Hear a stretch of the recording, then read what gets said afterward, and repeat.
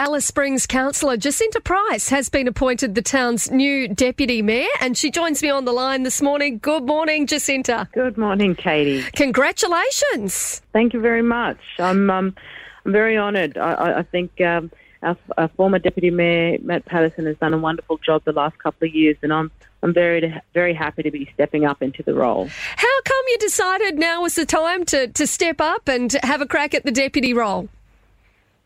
Sure. Well, I think that I'm in a position. I was nominated at the beginning of the 13th council, and I was very busy in terms of my role and my new job and that sort of thing. And I thought that I wouldn't be able to give the position sort of exactly what it needed. It needed good commitment. You need to be in the role 110%. And I've certainly at a stage at the moment where I can offer that.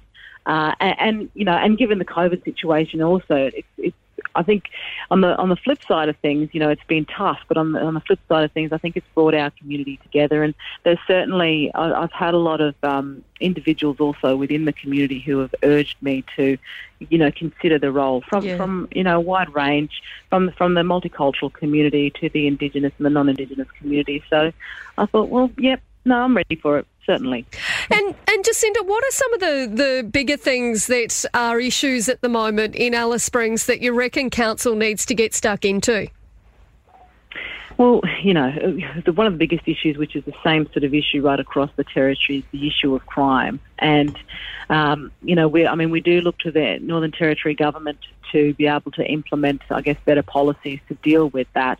And I'm certainly hoping that we're able to, as a council, come and be at the same table as the Northern Territory government, because we're on the front line. We get contacted in terms of our residents who are concerned about what they're all confronted with.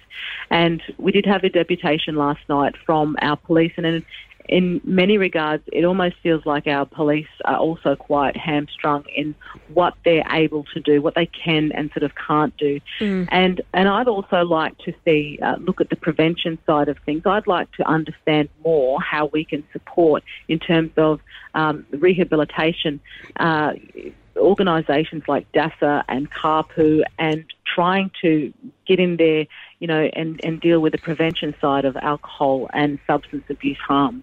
Yeah, and I think that's something that we're dealing with right across the territory as well, trying to, really trying to make inroads in this space. Definitely. And I'm well aware of the fact that we've got a nice program here in Alice Springs, which services much of the surrounding area as well. And I know that they're struggling and that they need a lot of support. So I'm hoping perhaps in this particular role I can do more to find that sort of support that they need. And also, it was sort of asked, Councillor Banks had asked the police deputation last night what we can do as a council to help, given it's largely an issue that the NTG has to deal with. And I found it quite, it was saddening in that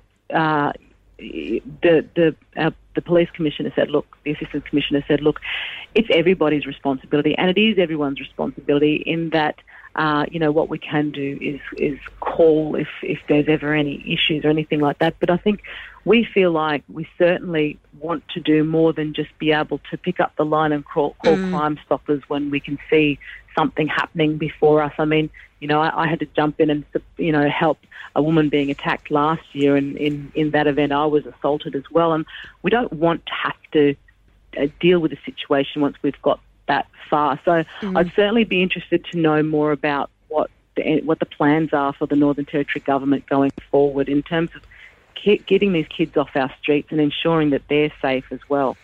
And Jacinta, of course, it is a collaborative approach in some ways when it comes to council working with the Northern Territory government.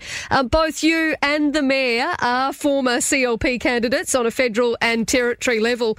Is it hard to manage that relationship, or do you think that it's quite doable still?